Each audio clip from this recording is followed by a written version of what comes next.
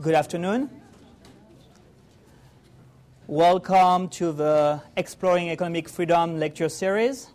Our speaker today is Benjamin Powell. He's a professor in the Department of Economics at Suffolk University and a senior economist at Beacon Hill Institute. Dr. Powell is the editor of Making Poor Nation Rich, Entrepreneurship and the Process of Development that was published in 2008. He's also the co-editor of Housing in America, Building Out of a Crisis, that was published in 2000.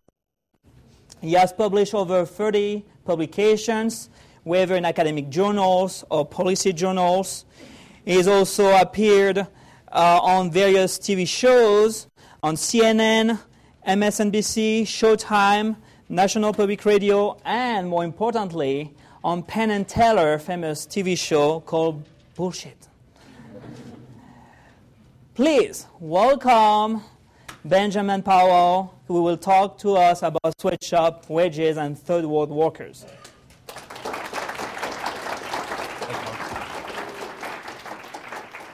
Thank you, Alex. And it's a pleasure to be back here at Metro State. I had the privilege of lecturing here a few years ago for you guys and participating in a debate with your former governor, Dick Lamb, on immigration, and had quite a blast that time. And I'm happy to be back here again to talk to you this time about sweatshops. And of course, also to visit your lovely ski mountains outside of town and drink your microbrews over at Falling Rock.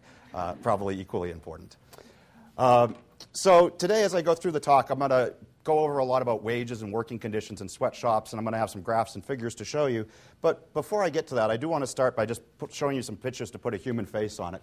This here is a view inside a sweatshop. It comes out a little bit blurry when it's blown up to the screen in here, but you can make it out. Of people sitting around, the sewing machines are rather close together. The workers have their shirts off, so I'd deduce that it's probably hot in there. There is a fan, if you notice, up in the back, but if you also notice, you can see the blades of the fan, which means it's not moving. So whether it's working or not, I'm not sure. Obviously, a place where not many of us would choose to work, likely for little money and very poor working conditions. However, what we have to keep in mind in these situations is what are the other available alternatives to those workers, not how does it compare with the available alternatives to us in the United States. And often, those alternatives are much, much worse. Subsistence agriculture, working in the fields. If you've been to poorer countries, you often see people going into the forest, chopping down trees that are largely unowned communal property, then bringing them to the market to sell as fuel or to use themselves. Or even worse, destitute, begging, starvation. These are all much worse alternatives than working in that sweatshop. So what we have to be careful with is when we look at policies to try to help sweatshop workers that we don't do something to endanger their jobs that would throw them into one of these even worse alternatives. So I'd like to start by defining what type of sweatshops I'm talking about, because it's a kind of squishy term. People throw it around all the time. The type that I'm going to be talking about are low-wage places in the third world where workers choose to work that have very poor health and safety conditions. The one type that I will not be talking about is situations where workers don't choose to work there. So coerced labor, when they literally force someone to work in the sweatshop with the threat of violence, either from their government or from the employer. That's slave labor. It's not part of what I'm talking about. What I'm talking about is, admittedly, from a bad set of other choices often, but where the worker themselves still makes the choice to be there. And that choice is important, and that's largely the reason why most economists take a gains from trade perspective when they talk about sweatshops, meaning employers obviously employ the workers because they make a profit from doing so, but workers choose to work there because the worker perceives that's their best available opportunity. And this is economists, from the right like Walter Williams to the far left like Paul Krugman have published on the sweatshops, taking a gains from trade perspective. So with these awful alternatives, this is one instance in Cambodia here, where hundreds of people scavenge it for plastic bags, metal cans, and bits of food and trash dumps. And then they talk about one worker or one person who was scavenging there and said they were averaging 75 cents a day for her efforts. For her, the idea of being exploited in a garment factory, working only 6 days a week inside instead of 7 days a week outside in the broiling sun for up to $2 a day is a dream. Now, of course, we want to do things that will try to make this dream better, but we want to make darn sure that we're not throwing her out of $2 a day and back to 75 cents a day working. And the first time I read this, the economist in me just went right to that $2 versus 75 cent comparison. But there's something else as I've done more work on sweatshops that has stuck out to me more and more. And that's in the middle of the quote, the broiling sun. There's a status about moving from out in the fields and agriculture to moving indoors and working inside. The first time that this was really impressed upon me is when I was down in Guatemala one time. I've been down a few times. And I often try to combine hiking with my trips when I go different places. And I was out hiking some volcanoes outside, about an hour outside of Antigua, maybe an hour and a half from Antigua. And as I was coming off the volcano that time, I had a guide with me. Mostly, I didn't really need one for the hike, but the price of labor was really cheap, and it included transportation and food and tents, so I didn't have to pack all of that stuff. So he was with me, and we're coming down, and there's a man out in the fields working. And he was essentially doing the work of what a farm animal would do, an ox. He had a cross piece on his shoulder, and he had two large logs that were propped up on it and were being dragged behind him that he was pulling down the mountain to bring to the bottom to have it chopped up for fuel. And so I asked the guide, how much does he make for doing that? And he quoted me in quetzales. I think it was around 50 quetzales or something like that. Basically, when you translate it back, it roughly worked out to about a beer and a half. That's how I do foreign currency conversions, by the way. Whenever I'm in a foreign country, I do the exchange rate, figure out what a beer costs, and then I evaluate everything else in terms of, that's 5 beers, that's 10 beers. That's how I do my relative prices, which also leads to me not bringing home very many souvenirs because I'm always thinking of the beers I could have had. Anyway, it's about a beer and a half a day that had earned doing this. And so then I asked him, I said, well, what does somebody earn working in the garment factory? He says, well, it varies. I said, well, not in the capital, somewhere out, outside of the capital, entry-level worker, basic bottom-type earner. Oh, well, he didn't really want to give me an answer. Eventually, he gave me an answer that was about 2 to 3 times what the guy in the fields was earning. But before I could follow up with anything, he said, as soon as he quoted me the wage, he said, but that's inside, not outside. Like there was a difference to this, both in terms of quality of life and how other people would perceive them down there. And this is coming from a guy who works as a hiking guide, so he's obviously not adverse to the outdoors. And this was a picture I took as I was coming off. I didn't take one of that man, but it's kind of hard to tell from here, but they're actually young children who are hauling the wood that was later chopped up. This next picture is a little bit better. It was a different trip, actually, when I was down, but same region generally. And this was a Thursday, I think, that I was out hiking on this one.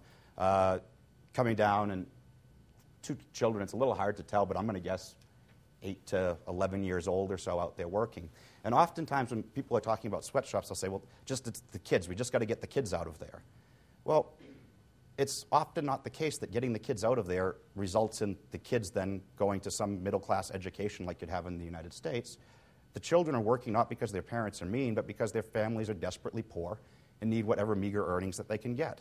As you look in countries have economic growth, as you get to middle-income countries, child labor virtually disappears by itself.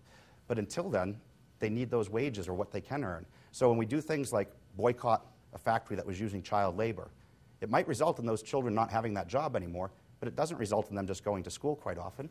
These kids here are out working on the farm during a day that would be a school day, probably earning much less than what they could if they were in a factory, and probably not building as many skills as what they'd build if they were working in a factory for the future. They're essentially training to grow up and be like the man I saw who was essentially functioning as an ox. So we have to make sure that we don't throw them into these worse situations. Sometimes it's much worse. So Bangladesh, a factory was pressured into firing its child employees by protest in the United States. Oxfam, the British charity, reported on this, that afterwards, quote, thousands of the children became prostitutes or starved. Clearly, prostitution and starvation are worse alternatives. So with these in mind, we need to think about what determines the level of compensation and the mix of compensation of workers to make sure any policies advocated don't risk throwing them into these worse alternatives. So first, level of compensation. So the maximum an employer is willing to pay an employee, pretty simple. How much do they contribute to my revenue? So in economics speak, marginal revenue product. In normal people speak, how much value per hour can that employee provide me? That's the maximum I'd be willing to pay.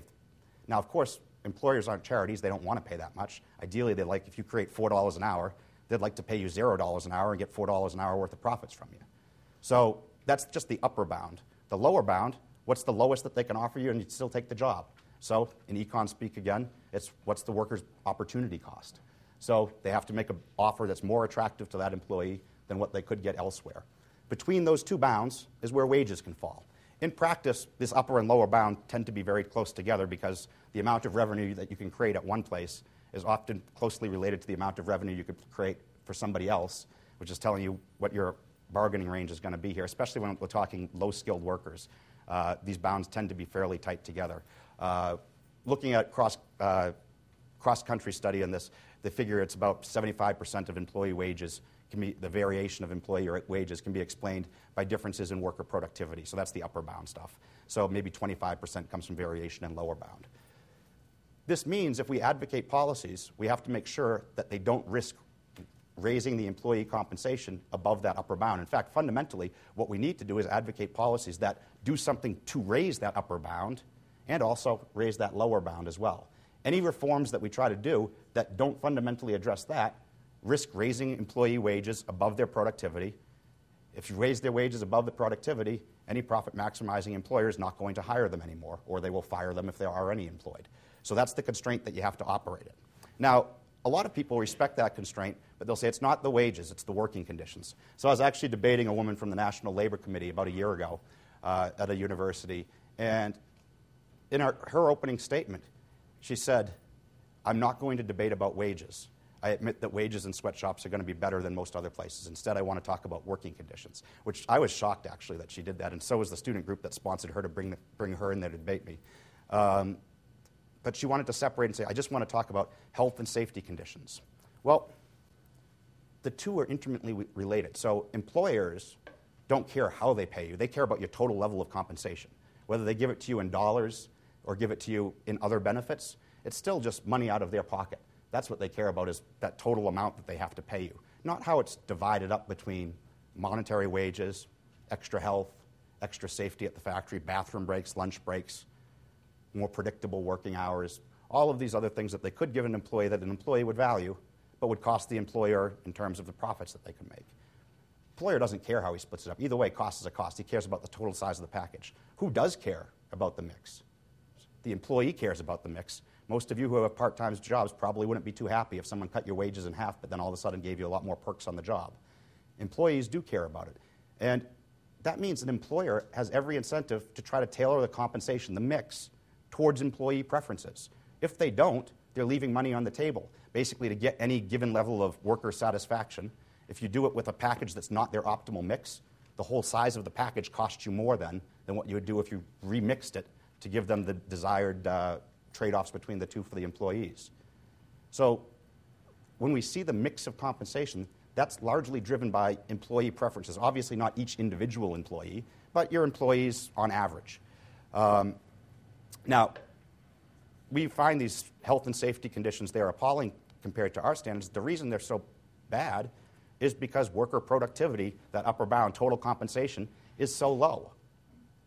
When total compensation is very small, workers tend to choose almost all of their compensation in terms of wages rather than health and safety.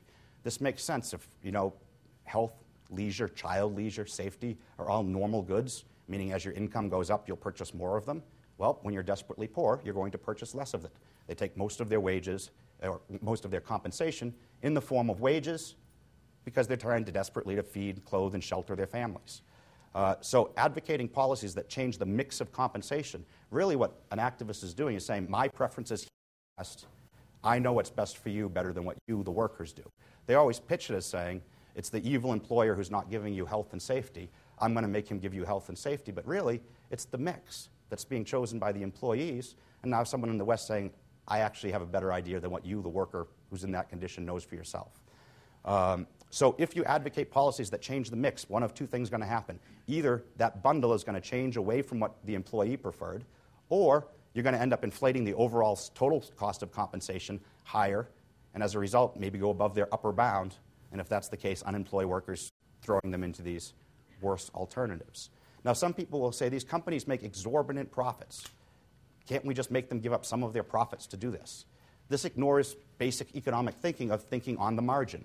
The companies may make a profit from doing this, but they're not charities, they're profit maximizers. If you do something to change the type of compensation they have to give their employees, their profit maximizing quantity to employ will change. That means they might not shut down the whole factory, sometimes they might. Sometimes they might shut it down in one place, move it to a different country. But other times they'll just lay off some workers on the margin. So even if they're making profits, you can't just say, take some money out of their profits and give it to the employees without having the company respond and make a change into how many employees they're willing to hire. You change their marginal opportunity cost of hiring workers, they'll hire fewer of them. So just simply having profits there isn't enough in order to be able to dip into it. Now, the anti-sweatshop movement's a curious mix of people. I don't know, actually, if Metro State has students against sweatshop labor on campus. Do we? I imagine some would be in the room. Maybe not. So it's a mix. You have celebrities, you have student activists, politicians, academics, labor unions. Some of the major players here, Unite is a garment workers union, National Labor Committee, and I put United Students Against Sweatshops just because we're on campus. There maybe would be some of you here. Now, it's no accident that you find labor unions who are advocating policies to help third world workers, or, advocating policies in the name of helping third world workers. It's because the unions understand the economics behind this. Now, a union, if it's doing its job, what's it supposed to do? It's supposed to raise the wages and compensation of its members. That's what a union's supposed to do. Well, these third world workers aren't members of the U.S. labor union, so why are they running around advocating policies for someone who's not a member? Answer's easy. Third world labor is a substitute for first world labor, not a one-to-one substitute, but it is a substitute. If they do things that raise the level of compensation for third world workers above their marginal productivity, they're going to unemploy third world workers and, as a result, have greater demand for more skilled U.S. workers, and as a result, be able to push up their employment and wage levels here. So what they do when they advocate things in the name of helping workers, it's really policies that would make those workers worse off, but would help their already, by world standards, wealthy union members here in the United States. Now, the things that they call for: international labor standards, so health and safety conditions that must be respected everywhere; minimum or living wages; the right to organize, and I put right in quotations because by that they don't mean the right for some people to get together and bargain as a group. What they mean is the right for some group of people to get together and decide that for other people who aren't part of that group, they're going to get to bargain for everybody.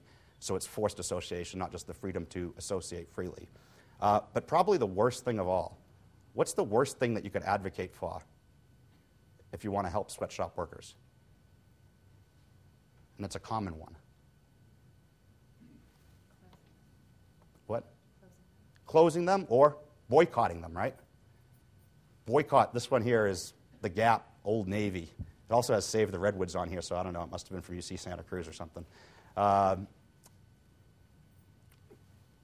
Also common, boycott Nike. They use sweatshop labor. Well, what's a boycott do? Instantly, it lowers the demand for the product. Well, let's think about that upper and lower bound now for the workers. That upper bound is limited by how much revenue they can create for the company.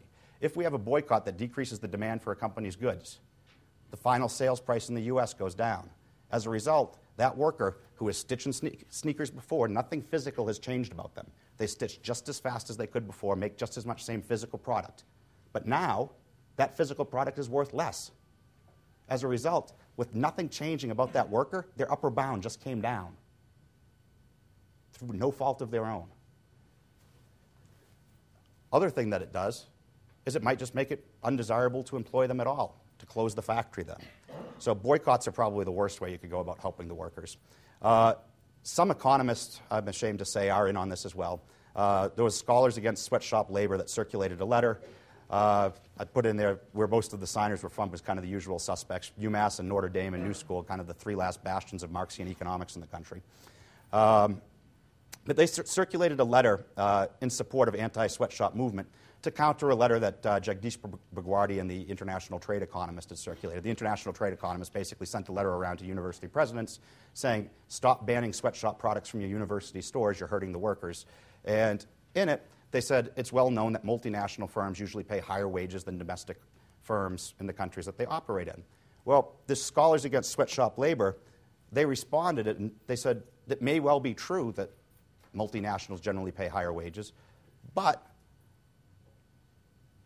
that doesn't speak to the situations of sweatshops, because where these sweatshops, most of the garments are produced throughout the world, is firms subcontracted by the multinationals, not the multinationals themselves. So when you hear about Walmart and sweatshops, it's never Walmart itself that's employing them. It's almost always domestic subcontractors, local firms who then sell the products to Walmart or to another firm. So the the economists who circulated this were right about that. No one had done the work. So actually that's what got myself and a student of mine at the time who was an undergrad, David Scarbeck, interested in working on this project. So we put together a list of sweatshop using countries. Now, to do this research, we had to come up with a definition of what is a sweatshop without opening ourselves up to, well, you've just picked the cases that would make your case easiest. So, but there's no real good hard definition of what a sweatshop is. So what we did was we scoured the U.S. news sources from 1995, 96-ish, up till 2003 or 4 when we started working on the paper. And we used LexisNexis to search through all major U.S. news sources and looked for any cases where protesters said something was a sweatshop. We took them at their word that in fact was a sweatshop then. And we put together a list of the countries that they operated in. So first stage was getting apparel industry wage data from these countries. And if you look here, the wages by U.S. standards are very low. So 13 cents is the low in Bangladesh.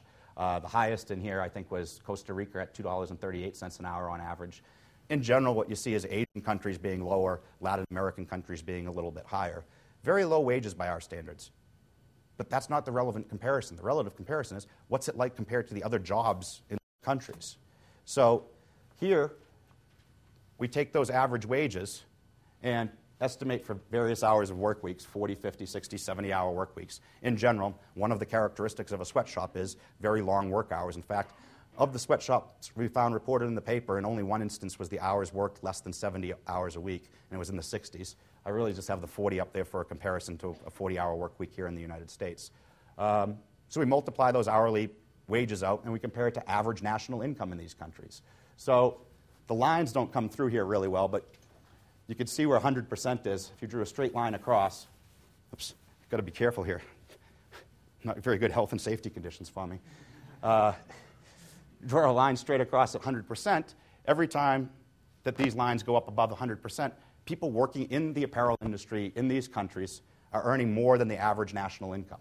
200%, they're earning twice the average national income. In some of these cases, we're up to 4 times average national income.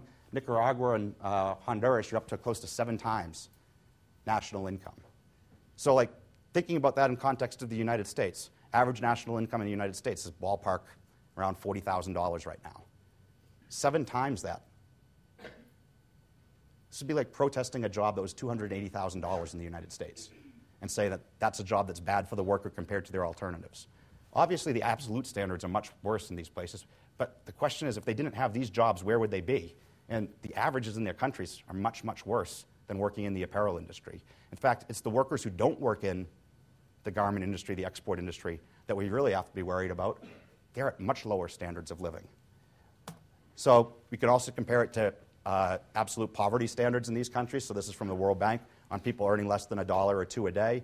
And you see significant fractions of the population in most of these countries are less than $2 a day, and even a good number are less than $1 a day, whereas working in these sweatshops gets you above that standard in most of these places. So in 9 out of the 10 countries, working 10-hour days in the apparel industry lift workers above the $2 a day threshold.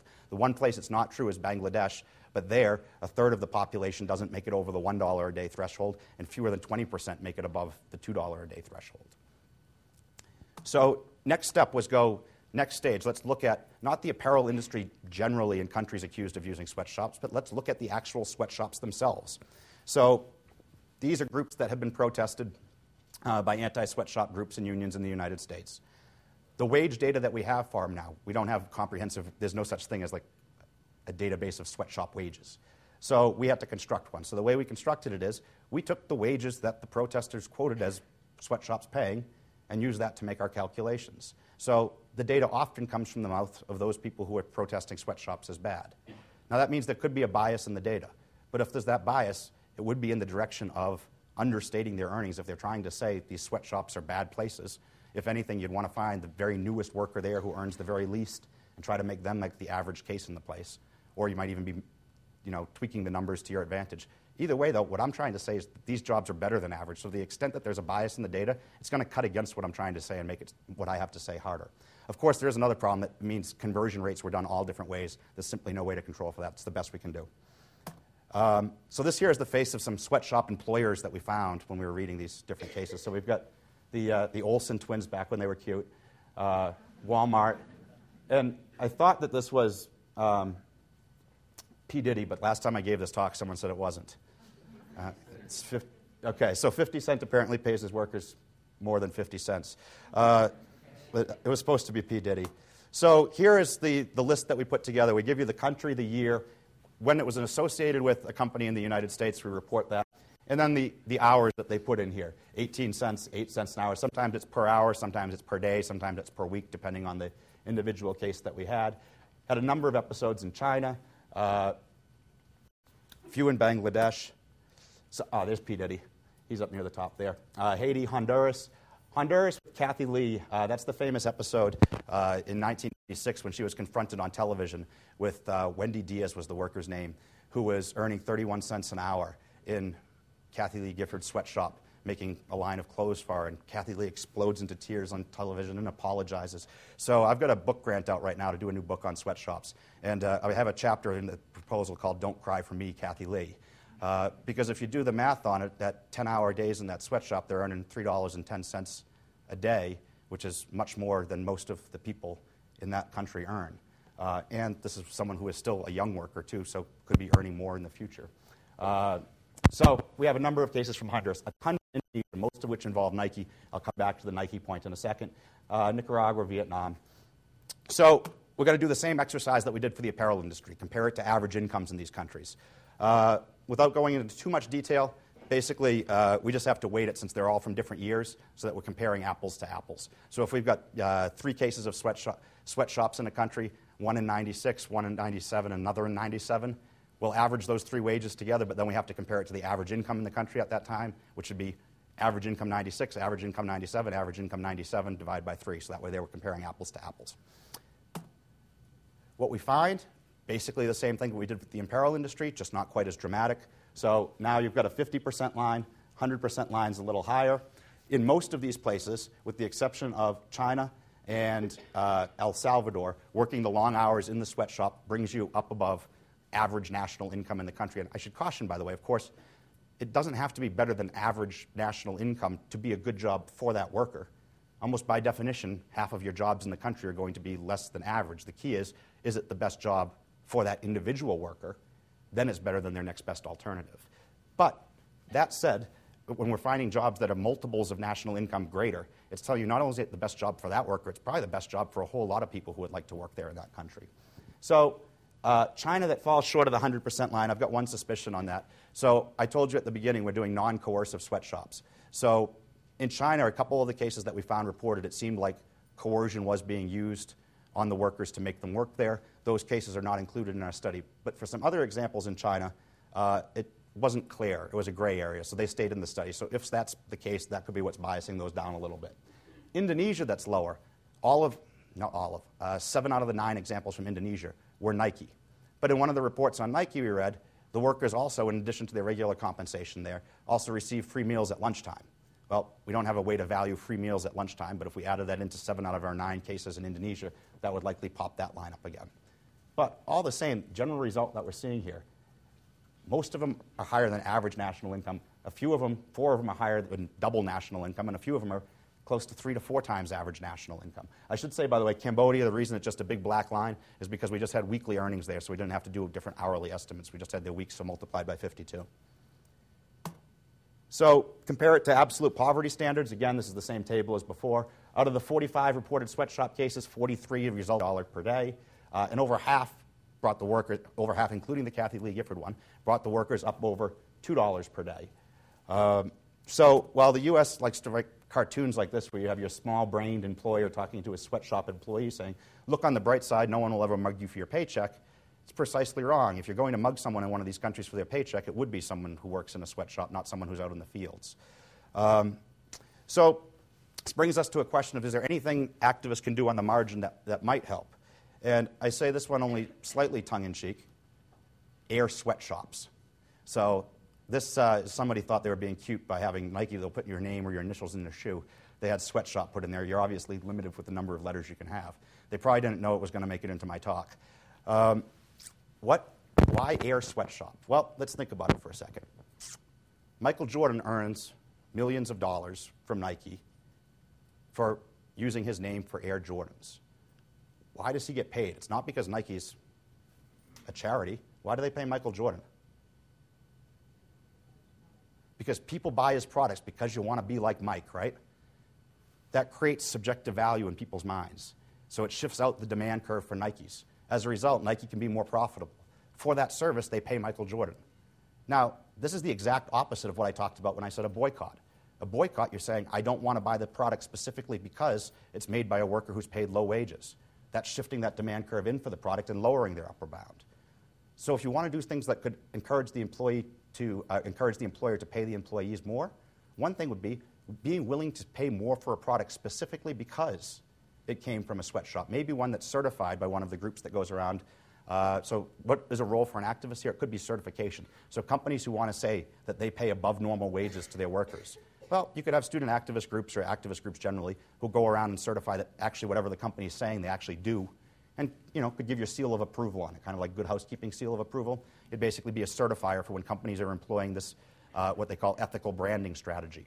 So if Air sweatshops, and knowing that that worker earns, say, $4 a day instead of $2 a day, creates value in the minds of consumers, then what just happened to that employee's upper bound? Instantly, with no improvement in stitching skills, that upper bound just shifted out. They just created a greater marginal revenue product with the same amount of effort. Now, the key is, of course, that this does create subjective value in people's minds. So to some extent, as companies are playing around with ethical branding strategies, you're getting some evidence that in certain cases that it does work. I certainly don't think it's the case for the vast majority of people. Vast majority of people want the better product at the lower price without much regard for who was paid how much in making it. So I think it's a niche, something that can be done on the margin to help a few workers, but not something where you can all of a sudden pass a law or a policy and say, this has to be done universally now. Because what you're going to find is, well, it might create value for a few people. For the vast majority of the people, it will look like just a higher price to them. And as a result, they're going to have a smaller quantity demanded of the product. You throw workers into worse alternatives. So it's a niche, something that might be useful on the margin, but you've got to be fairly modest about it. And what's cool about it is, it's not just something that makes the company more profitable. It's something that makes the company more profitable specifically tied to that worker. So that's why you can't just pull money out of their profit and give it to them. But if you can do something about changing that worker so that that specific worker is what's creating the profits, then they can get a share of it without having unemployment effects. Oh, the other caveat, by the way, though, is for those of you who do feel this way and want to buy the products like this, also have to keep quantity purchase constant. So if you're like, yeah, I'll buy the more expensive product that I know the labor gets paid a little bit more, but as a result, I'm going to buy fewer things. So maybe you're someone who does like fair trade coffee or something, and like, oh, well, that coffee costs more, so instead of 4 cups a day, I'll drink 2 cups a day. Probably on net, not helping workers. You're going to help some workers who were the ones who produced that, but because you're demanding a smaller quantity, there's going to be fewer overall workers employed in that area, which means some of them are being thrown into those worse alternatives. So even as a branding strategy or whatever, you have to keep quantity purchase constant. If you cut back on quantity, then you're not necessarily helping workers. So process of development view on this. So we want sweatshops to get better, but wishing doesn't make it so, legislating doesn't make it so. Sweatshops are not new. We had them in the United States, we had them in Great Britain. They disappear as worker productivity increases and incomes increase. So what increases that upper bound? Technology, capital, human capital improvements. All of these things are things that raise the upper bound, but they're not like magic pills. You can't just give it to a place. It's a process that takes time. Now, it is true, though, that that process can go much faster now than it used to. In the United States, and for that matter, Great Britain, Germany, the sweatshop stage of development is a roughly 100, 120-year process. But look at how it's happened more recently. Think of just 1950. If product said made in Hong Kong, made in Taiwan, made in South Korea, people would snicker. It's like, oh, it's the junk, the trinkets. Those were sweatshop countries then. But in a period of a generation and a half, instead of the whole time that it took the United States, they grew much more rapidly and were able to outgrow sweatshops and are now upper-income countries.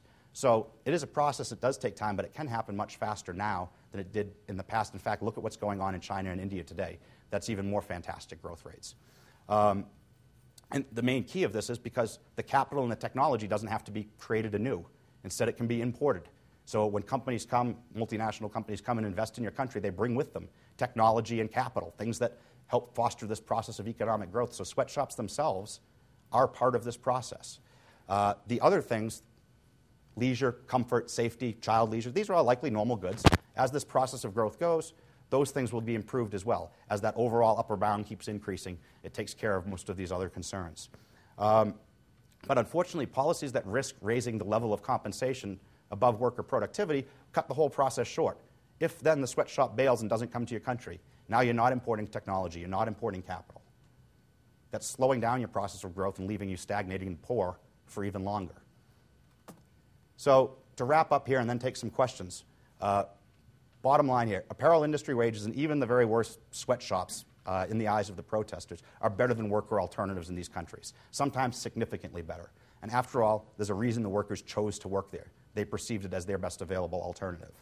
Wages are low and working conditions are poor because productivity is.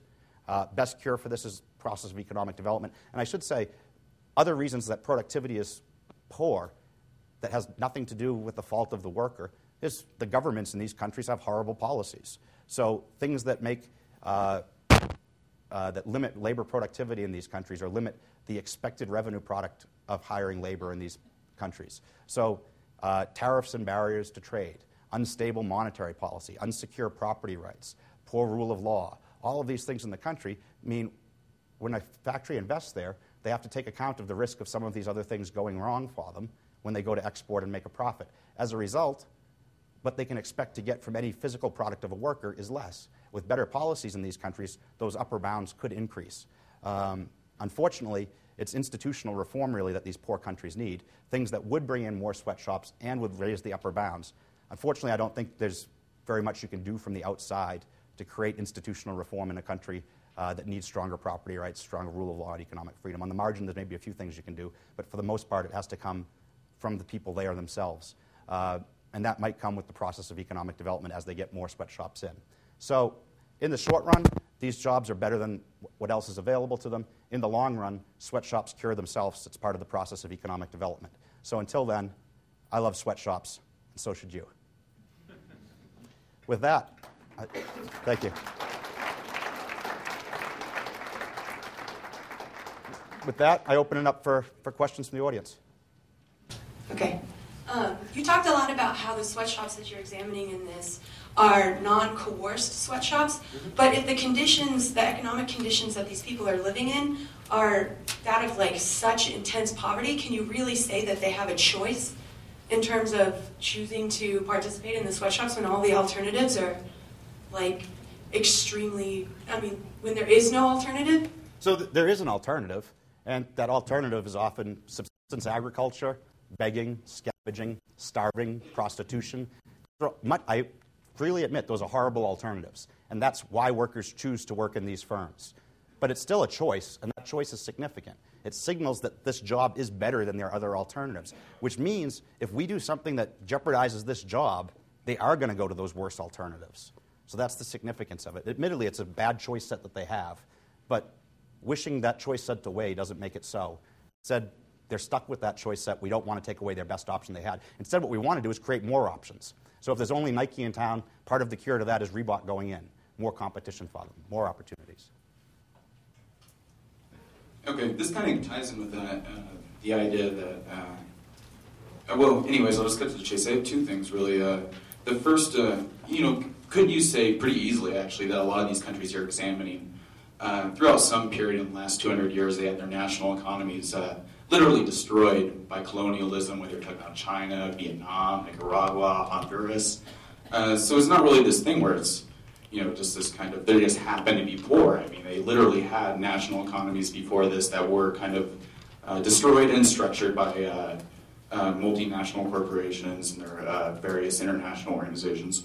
And the second part is regarding productivity. I've actually seen figures about productivity in third world countries regarding industry, and it seems like in a lot of Latin American countries, for instance, productivity is around 50 to 70% of the U.S., but that obviously doesn't account for the wage disparity. I mean, we're not talking about a 50% wage disparity, we're talking about a 10 times wage disparity or 30 times to wage disparity, especially if we're talking about the same industry. Yeah, so the productivity figures are simply wrong. If that's the case, you could see the companies would line up and run there in droves right now in a way that they're not, because that would be profits on the table for them. If the productivity was so much higher, They just close up all sorts of things in the U.S. around. We don't see it, so the productivity figures are just wrong. But I mean, industry is a very minor section of the American economy today. I mean, there isn't a lot of productive sector in the U.S. economy. Yeah. It's mostly service. No, that's not true. We actually produce more manufactured goods in the United States now than we did in 1970. We do it with smaller employment because we're even more productive. That's what's happened is our productivity here. But on the first part of your question, though, I do want to address that. So I completely agree that a lot of these countries have had bad things done to them by the United States or other developed countries in the it is the case, though, that they'd be poor anyway. We're rather conceited in the United States of thinking like that this is the normal condition of the world, that everybody would be rich like this if somebody didn't do something bad to them. Think about the history of humanity. The history of humanity is one of poverty, early death, quick reproduction. It's only been in the last 250 years that a few select places escape that history. They do it when they get their institutions right, where they have the rule of law, protect property rights, grant the citizens large amounts of economic freedom. That lets the genie out of the bag and a country grows. But absent that, the natural state is poor. So these countries, absent somebody doing something bad to them, would still start off poor and have to go through the transition of development. You don't start off rich. The United States didn't, nobody did. My question is in regards to some specific data that was included in your presentation. Sure. One of your charts indicated that people in Haiti that work in the apparel industry are making above $2 a day. And then a second chart indicated that in 1996 they were averaging 28 cents an hour on the Disney wages. And in 2007 they were making 55 cents an hour. And I just want to point out a couple of things and see if you can speak to this. First of all, the average wage is based on what a worker would make if they reach productivity levels. But an analysis of the Haitian sweatshops in 2002 found that when the minimum wage was actually raised to meet that 55 cents an hour standard, that apparel industries just increased the productivity, the amount that you had to output to make that wage increased by 200%. So there are no workers that are making what would amount to $4.95 a day in Haiti in the apparel industry because they're not making the 200% more garments per hour to make the 55 cents a day. And second of all, when the Haitians increased the minimum wage in 2004, Rene Preval specifically excluded the apparel industry from those measures. And so my question is, when you're making these calculations about what people are making, how do you account for the fact that the apparel industry is going to just protect their bottom line and they just make the output so high that you'll never make that wage? Okay, so there's two questions in here, one about the data, one about the apparel industry responding to these changes. The data one I'll take first. So on the average earnings there, that's a survey done in Globalization and the Poor that we get the apparel industry wage data for. For the sweatshop wages, what we got that from is the protesters themselves. So the data is as good as the protester wanted to make it. So that's what I'm limited by, because there isn't any data otherwise. The second part, go ahead if you want to follow on that. The International Labor Organization in 2002 did put out a report on what wages actually are after they went and to something like 70% of apparel industry, and they found that no one was actually making those wages. Yeah, some of our stuff comes from ILO. Some of our sources, well, the ILO report specifically in 2002 cites that those wages are not being made. Yeah, so that makes it into, like, they're one of the groups that we get our sweatshop wage data from, so that's in here. They're not the only person who says what sweatshops are, though, and certainly don't have a monopoly on it, so they get averaged in with everybody else. The second part about how companies respond to these attempts to raise minimum wages. If the apparel industry is specifically excluded, thank God. Otherwise, you'd end up jeopardizing these jobs. If you raise the wage above their worker productivity, you're going to throw them out. So it's good that they're excluded. And when they're not excluded, when companies do things like, okay, to earn the minimum then, you have to do something more, that's a lot better than laying off the worker because their productivity at their existing level doesn't justify that wage. So like anything else, you give one intervention, the company's going to respond different ways to it. So it could be that if they mandate greater wages, then you see worse health and safety, longer working hours, no bathroom breaks. That's a natural reaction to it. And one that ends up switching the mix of compensation against worker will, but also against firm will. So this is one of the precise problems with doing policy for this.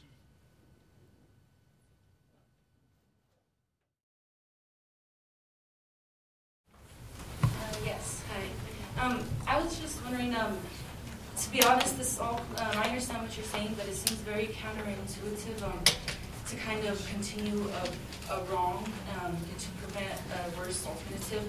And given that influence that a large corporation such as Nike can have on these workers to give them such an above the average income, can't this same company that subcontracts help improve the policies of the government? Possibly, but I'm skeptical. So I think ultimately what's going to help these countries is when policies in their governments improve. I'm not optimistic. First of all, I wouldn't want the companies trying to do it. Companies on the margin sometimes can help. They'll push for enterprise zones, trade zones, things like that. But companies aren't out there to try to make these countries better. They're there to make a profit. So if they can get the laws tweaked in a way that helps them, and sometimes improves institutions, they might, but they're also going to get the laws tweaked in ways that grant extra powers to the firms that they shouldn't have. So I wouldn't want to use them as the lobbying force, or at least it's not clear to me that they'd be a very effective lobbying force for making the lives better. Right. So it seems that the root may be in the corporations not going according to their obligations to the countries and their countries overseas.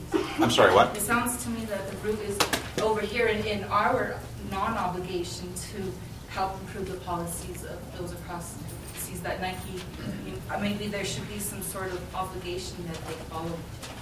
I mean, I understand they just want to improve it. So we've got it's not we, I haven't done this. The U.S. government, the European governments have a 60-year track record with the World Bank and various development organizations of trying to change countries in the third world. The record's dismal, whether it's foreign aid or institutional change. What they've done hasn't worked. Sub-Saharan Africa is poorer today than it was in 1970. And that's where a lot of these programs have been. And in fact, where the biggest development successes have been places that we relatively leave alone who got their policies right. The ones I talked about, Hong Kong, Taiwan, Singapore, South Korea, Japan, actually post-World War II, are a lot of the bigger success ones. I think you end up messing up a country even more when you go in. And ultimately, even if it's like writing a new constitution for them and giving them new forms of government, these things don't stick unless it's supported by the people there. So there's tons of episodes of U.S. exporting a U.S. constitution to Latin America and the result looking nothing like U.S. institutions there. So in the end, I'm very pessimistic about what we can do. What we can do on the margin to help, I was here debating immigration a while ago, open up to more immigrants, because that's a form of economic development. It doesn't help a particular piece of land develop, but we don't care about a particular piece of land. We care about human flourishing. So if they come here and work in our institutions and have their wages go up, that's economic development from a human standpoint. Like, no one runs around going like, Antarctica's got too little GDP. It's penguins. No one cares.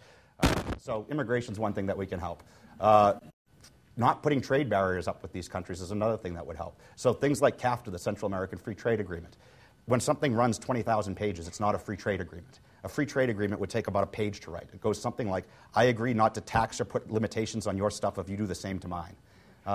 Maybe you need one page about like regulations so that it's non-discriminatory in health and safety regs. But what CAFTA then has is tons of exceptions.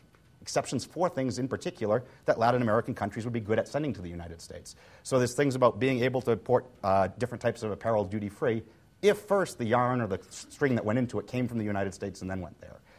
Things like sugar are just left out entirely because the Funjul family in southern Florida lobbies heavily enough to make sure that the U.S. price of sugar is twice the world market price, so they don't want any Caribbean sugar coming in here and depressing the price so that we could actually have sugared Coke and instead we get the crappy high fructose corn syrup. Anyway, this is a long way of saying there's a few marginal things that we could do, but in the end, it's the institutions there that are really needed, and I'm not optimistic about anybody's ability to stick it where they aren't.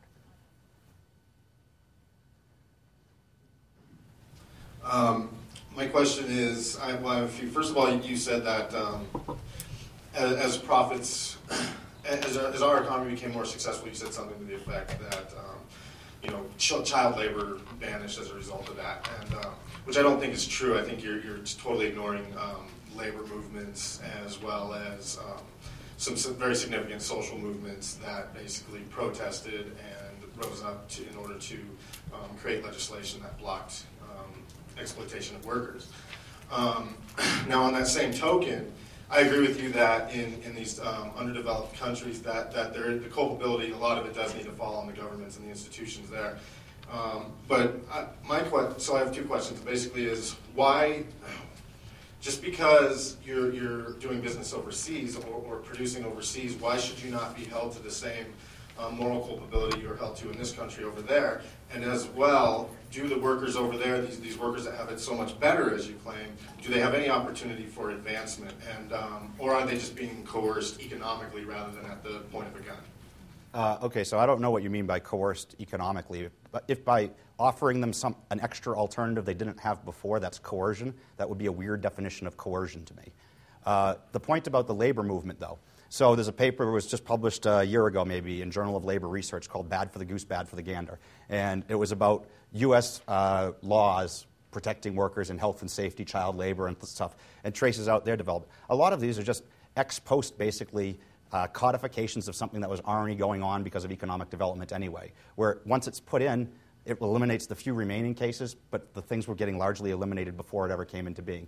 And what that study does is then it takes it and it flips it into these sweatshop countries today and says, at what level of economic development was the United States when they passed this law? And then compare that to the level of development and the growth trends in these countries. And they're saying it's 20, 30 years out before these countries reach the level that the United States put their law in, which means to not have the negative consequences, these countries should get much wealthier before they ever do such a thing.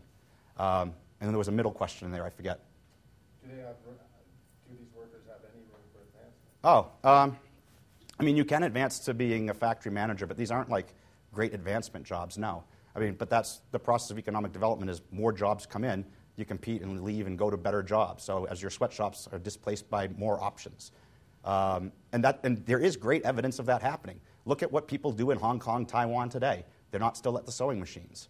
So it does happen, but it takes the process of development. It's not like internal promotions in the sweatshop that gets them out of there. I'm just a little bit confused. When you talk about these places and these companies that move in, their footprint is bigger than just giving a few people a better minimum wage. They push out other occupations. They push out farming. The deals that are made with the governments that are involved here, these crooked deals sometimes, I mean, prevent choice. So I don't understand the difference between what you say is like forced servitude. This is still servitude. And when you say you love sweatshops, do you realize how racist that sounds? Number one. I love them for any race. Number two, if you like sweatshops so much, why don't you go work in one? I'll take all of these questions because they're actually quite absurd. The point is, relative to their alternatives, not relative to the alternatives here.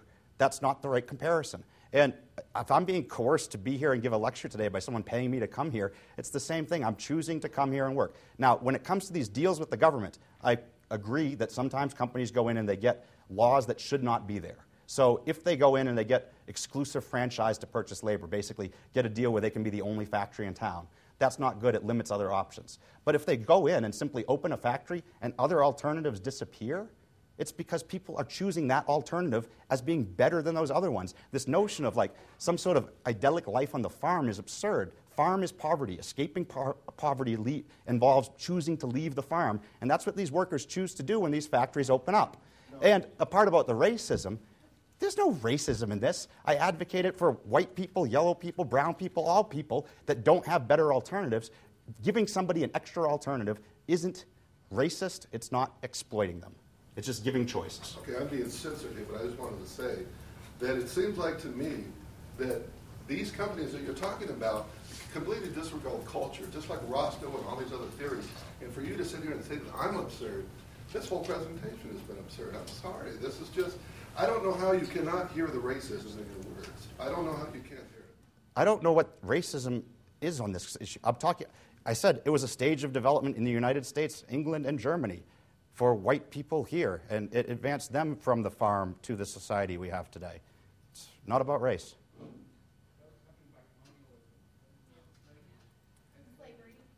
Slavery is an abomination and was in the United States, but that wasn't part of the process of development. The South was a backwater being held behind by slavery. Slavery was making us poor on net. It might have helped individual slave owners. Question up here. Does gender contribute to these sweatshops? Did you have research studies for women and men, or does gender play a huge role in the poverty countries for women are supposed to just stay at home and do the cooking and raising the children while men do the sweatshop working and the farming? Yeah, it's a mix of people, and it depends on which country. But women quite often take sweatshop jobs. I mean, especially apparel industry ones, and that certainly was the case in the United States. When you look, I live in Haverhill, Massachusetts. Lowell and Lawrence, the big textile factories of the 19th century, are right next door to me. There, it was a lot of women, young women, who came to work there. And in fact, in terms of like a sense of freedom, women who were prior oppressed by their parents and on the farm and had very few choices, when they moved to the city, it was a better life for them and gave them more economic independence and more independence from their own family, who often ruled over them. You have a follow-up? I do. I'm just very sad, I guess. I'm majoring in ecological restoration. And I'm just really sad to hear.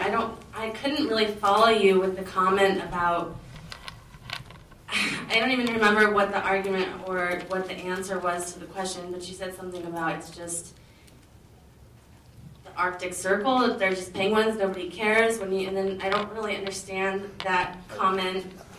I'm not, maybe I'm going into that too deeply. You go too deep. I'm not attacking the penguins. Love the penguins. Right, I understand. But I wanted to understand the argument better, the answer that you were... The answer I was giving is when we're talking about like GDP in a country or economic growth, we don't literally care about a piece of land having humans on it that have a high standard of living. We care about individual humans having a high standard of living. So if that means they leave that land and migrate to a place like the United States that has better institutions, and then they have higher incomes, that's economic development in the same sense as if they had had that happen where they were before. That's all. No penguin hating. Also, on that note, I worry about our future. I think that when people talk about economic development, they worry about today and tomorrow, and they don't look at the bigger picture and worry about 20 years from now. And I worry about the, of course you can't go and lecture worldwide or nationally without tests and statistics and graphs, because that's going to basically point out to everybody facts, and nobody wants to go to a lecture unless they have proven facts. But what worries me is that because your lecture is based on nothing but beneficial stuff for these other third world countries, I worry about what happens to their land, because if the majority of the people going to your lectures leaves feeling like this is something beneficial for those areas of land, what happens to our natural resources when we go into these other countries in the future and bring more sweatshops or more industries and factories, and it just really like destroys the land. And then it destroys the tradition in the families of actually doing the farming. Maybe they're actually happy out there breathing fresh air and farming every day and raising their children in an open land. And then they make money actually having to import those fruits or goods or coffee or whatever it is to America.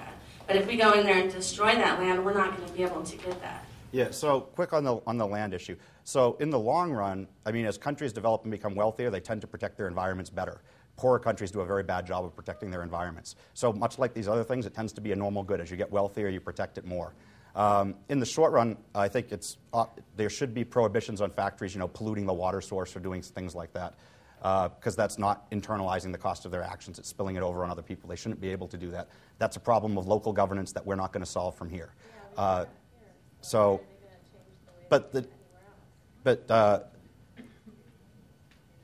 I think that's all that you had on that last part. All right, next person. Okay.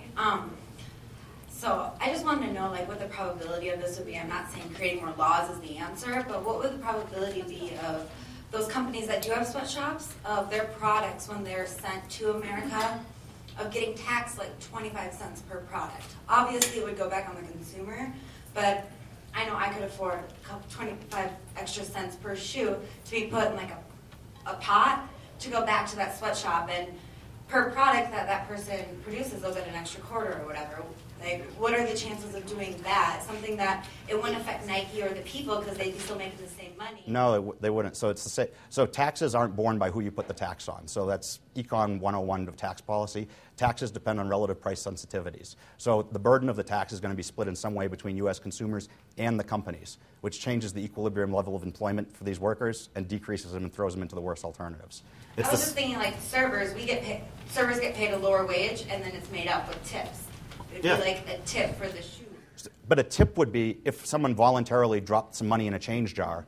Like they bought the product, you buy the product, and then you have the option of send in this little check to the company that they can use to pay the workers extra, that would be a tip. And that's like not anything they could ever. Oh, you could do that, sure. But that's essentially what the ethical branding argument is, though, is doing something like that where some people are willing to pay more for the worker to have a better standard. But when we make it a law or a tax or universal, then it affects not just those people who would be willing to give the tip, but those people who wouldn't want to give the tip, which means that's going to decrease the total number of units purchased and make some of the workers not need those jobs anymore. So the key is keeping it voluntary. Keep it like a tip, voluntary good.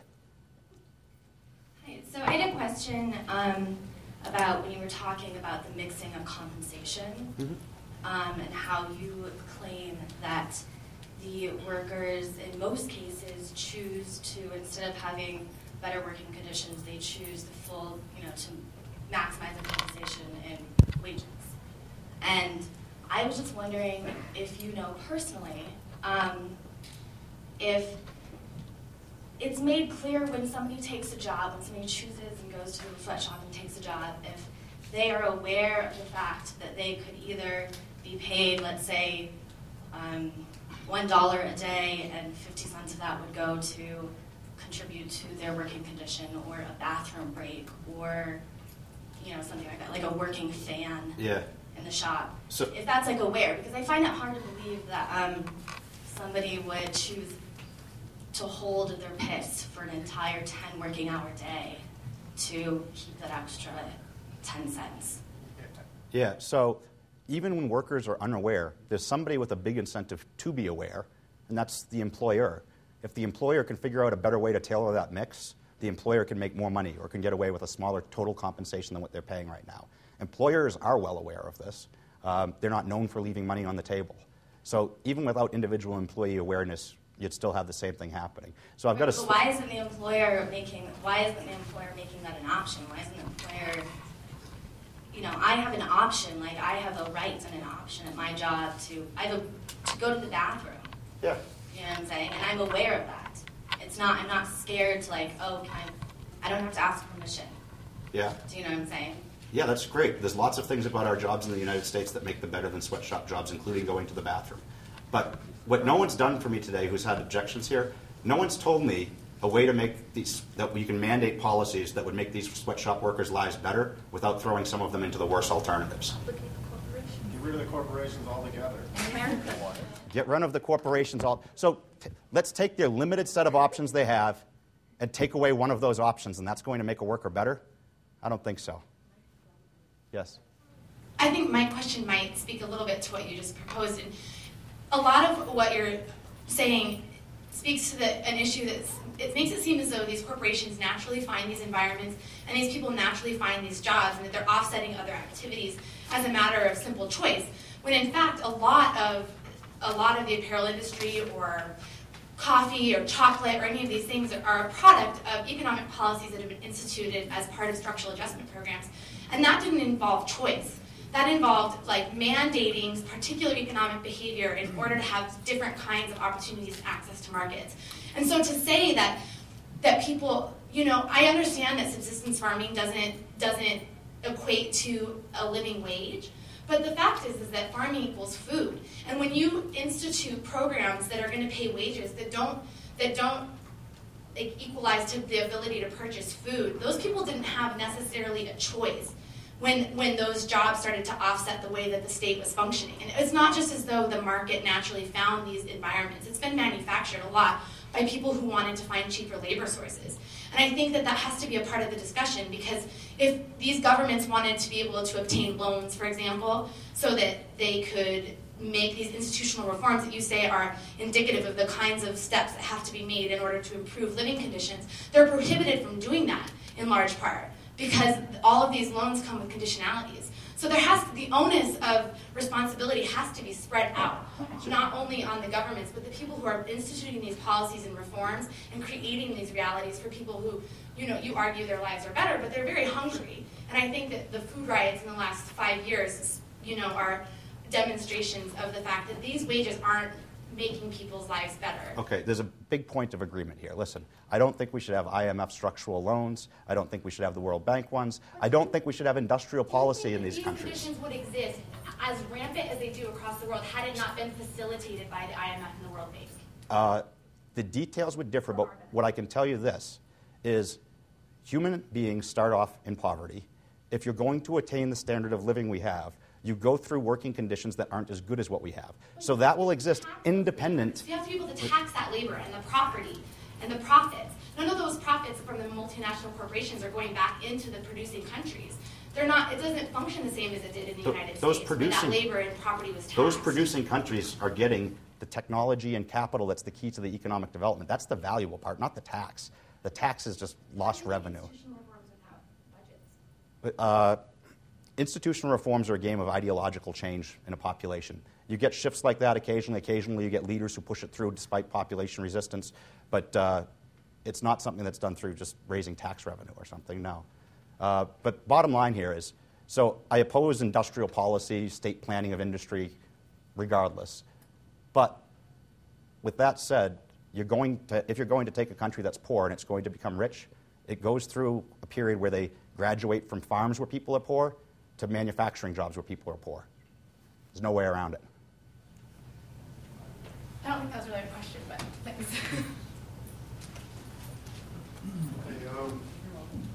Thank you. I'm trying to sort through my own mind, and I think I can phrase the question the proper way. Though it's basically off of economic development and human development, if it's seen as the same or equal in this conversation, because it sounds like economic development to you in this equals human development. I know you posited that the more economically developed countries, for instance, we'll say America, are better off with protecting the environment than those of lower economic status. But I don't see it making sense in my own mind, because I don't feel that we as Americans, or America as a whole, is that good at protecting the environment, because we are using more nuclear weapons and those sort of things that are destroying our environment. So I'm just asking you to clarify how you explain that the more economically developed the country is, the better off we protect ourselves and our environment. All right, so I think in any case you can find little parts of exceptions, but the vast majority of things that we'd call human development tend to be correlated pretty heavily with economic development. So if we look at literacy rates, child mortality, life expectancy, basically any of these usual measures of human development, they tend to correlate pretty well with long-term economic growth. That's what I mean by human development and flourishing, I guess. However you wanted to define it, they tend to go together.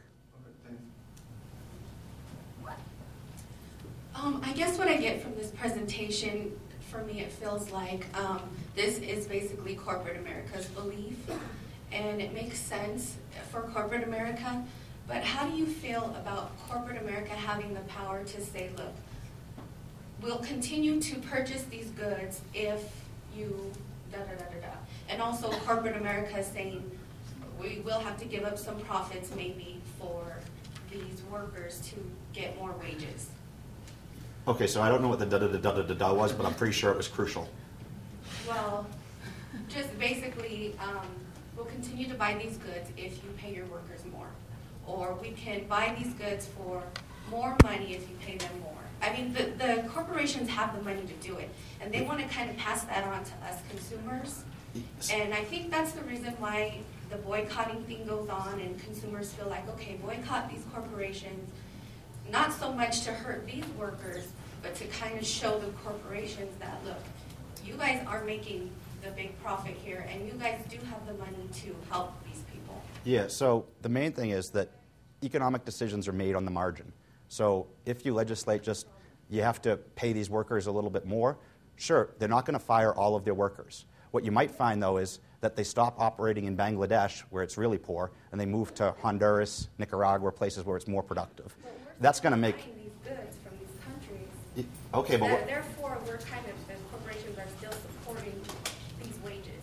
Yeah, and if they weren't, the wages would be even lower. But they could also be higher. But if we legislate, so tell me though how legislating them higher won't result in some workers being fired. In fact, those workers who are the least productive would be the first to be fired. So basically, our poorest of the poor. Why? If we're paying them more money, why if corporations can give them more money to give their workers? If by paying the workers there more, it creates more value in people's minds here, then this can work. And that's why I talked about ethical branding strategy as a business strategy. That's something that can be done. But kind of crazy, passing that on to the consumers as well. Well, if you pay more for these pair of shoes, I mean... Yeah, but this is the key. This is what creates the value for the corporation to do that. Otherwise, they won't do it. Right. And when you try to make them do, like someone pointed out in the Q&A, when they mandate a higher minimum wage, all of a sudden corporation starts changing all these other margins. That's what they're always going to do. That's what any rational economic actor would do. Yeah. So as a result, when you push these things through, you end up getting these secondary undesirable consequences. It just seems like we have so much money, and not really us, but the corporations have so much money that it just seems like there's something they could do with that money. So there could be a role for charity, but legislating, people respond with decisions on the margin. That means you're going to get these undesirable consequences. So wishing doesn't make it so. So economics puts limits on our utopias. But I feel that they have the power to because they are purchasing these products. If they wanted to do it as an act of charity, like Bill Gates gives away money, he could give away money in this direction. And I know it's on them. But if you make it a law, if you make it a law for Nike to do it, that changes the level of employment Nike would be willing to support. That's the key. If you just say, I'm going to use force and command, you go pay those workers more. If Nike still imports the products, they're going to pay some workers more, but on the margin, they're going to use fewer employees because you just raised the relative price of employees to capital. So you replace some of them with capital, hire fewer workers, unemploy some workers, and for that matter, you say, I'll move to employees who are more productive for that wage, which means moving out of poorer Asian countries towards Latin American countries. If you push it far enough, moving out of Latin American countries and just doing it in the United States, where we have much more skilled labor with a lot more capital. That throws these workers into worse alternatives. That's the key. They respond when you make it a law. A law doesn't mean that the people will do exactly what you say. There's always secondary consequences. Are you saying that because it's up to the employer in that country what they're paying them? So no matter what we're paying for the goods, I don't really understand what you're saying about them losing employees. If you say, let's make this real simple and extreme. If you say, Nike, you must pay your workers in Honduras $100 to stitch shoes for you, what's Nike going to do? Are they going to keep the same number of Honduran workers as they had before? No, because there was some trade-off before of what's the value of machinery versus humans in labor production. We've just changed their relative price and made labor much more expensive, so we'll use less labor. That throws workers into worse alternatives. So it's racist to make those changes, right? Racist? Yeah. It's totally racist to take somebody else's job just because we don't. Oh, I understand your angle now. So it would be racist to impose such a policy if you wanted to harm poor people who aren't white in other countries to enrich white people here in the United States. That would be an interesting way to incorporate racism in this. Yeah. I mean, I think that's in large part why the labor unions in the United States are in it. No, that's me. So you began saying that that you would be against any type of forced labor, correct? Under the threat of violence, yeah. All right. So if there was a situation, how common is that? I mean, are there factories that use forced labor in today's market? Yeah, so let's see. Out of the 45 sweatshop cases we found in here, I think there were maybe 2 or 3 total where it seemed like there was a version of coercion being used, and it was usually through their local government. And do you think there should be any type of U.S. laws against importing goods that... Sure. Okay. Yeah. Don't buy products from anybody who uses slave labor, absolutely. And how do we know that, the products we buy are just sweatshop as opposed to forced labor? Like, how can we as consumers boycott the So I think this is a role for activists, is to try to identify places that use coerced labor and publicize that and make that known. That's certainly something activists could and should do. So that would be an ethical boycott? So I think it would be ethical, but more importantly, it wouldn't have adverse consequences for those workers. If you have to threaten someone with violence to get them to work for you, it's obviously not that worker's best alternative. They should be in that other alternative. Otherwise, you wouldn't have to use violence to get them. So in those cases, if we boycott, the jobs disappear, that's a good thing. They have better options that they end up in. When we have an option where they chose to work there and we get rid of that option, that's a bad thing. Thanks. Thank you. I just wanted to say thanks for coming today. I learned a lot. And I tend to be a really optimistic person. And everything that you've offered here I thought was very well documented, and I really appreciate it.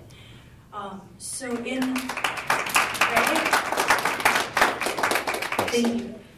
So, I mean, sure, there's so many things we can feel emotional about and argue about and such, but really when it comes down to it, it's actions that speak louder than words.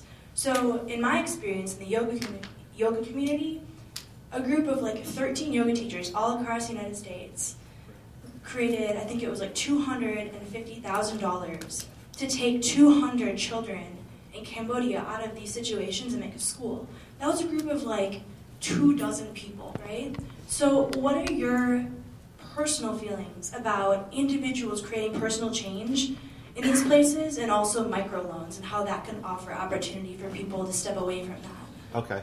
So yeah, I think there's a role for private charity in doing something like the yoga teachers did. And actually when it comes to like so one of the keys for child labor is that they need the wages from those children. So one way to get children out of factories is if you come up with charitable money that pays children to go to school. So that's something positive that groups like the yoga teachers could do. The last part about microlending, I think microlending is a useful thing, but we have to be careful about how much we can expect out of it. So microloans, you give small loans to local entrepreneurs.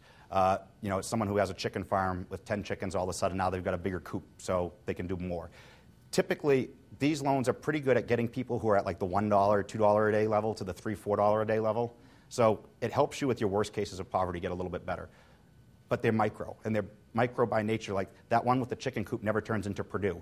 And the reason they don't turn into Purdue is because they have governments in these countries that as soon as they start becoming a big firm, they get nationalized, they get taxed, they get their profits flayed away, they have to deal with the local labor laws, all sorts of other things. So the institutional environment constrains how much micro-lending can do. So micro-lending is a good way to get people credit who don't have access to credit that gets you limited development, but you hit a ceiling. And until you get institutional reform, you can't keep moving beyond. Now, an interesting question is, by getting more people a stake in a private enterprise economic system through microlending, would that create an ideological shift to try to change those institutions? Thus far, our evidence is not good in that favor. I mean, Bangladesh is where it's been going along, has been the most widespread, the longest, and we don't see anything like that happening there, but it's an open question. But at least in the short run, it's something beneficial. Well, I thank you all for an energetic discussion.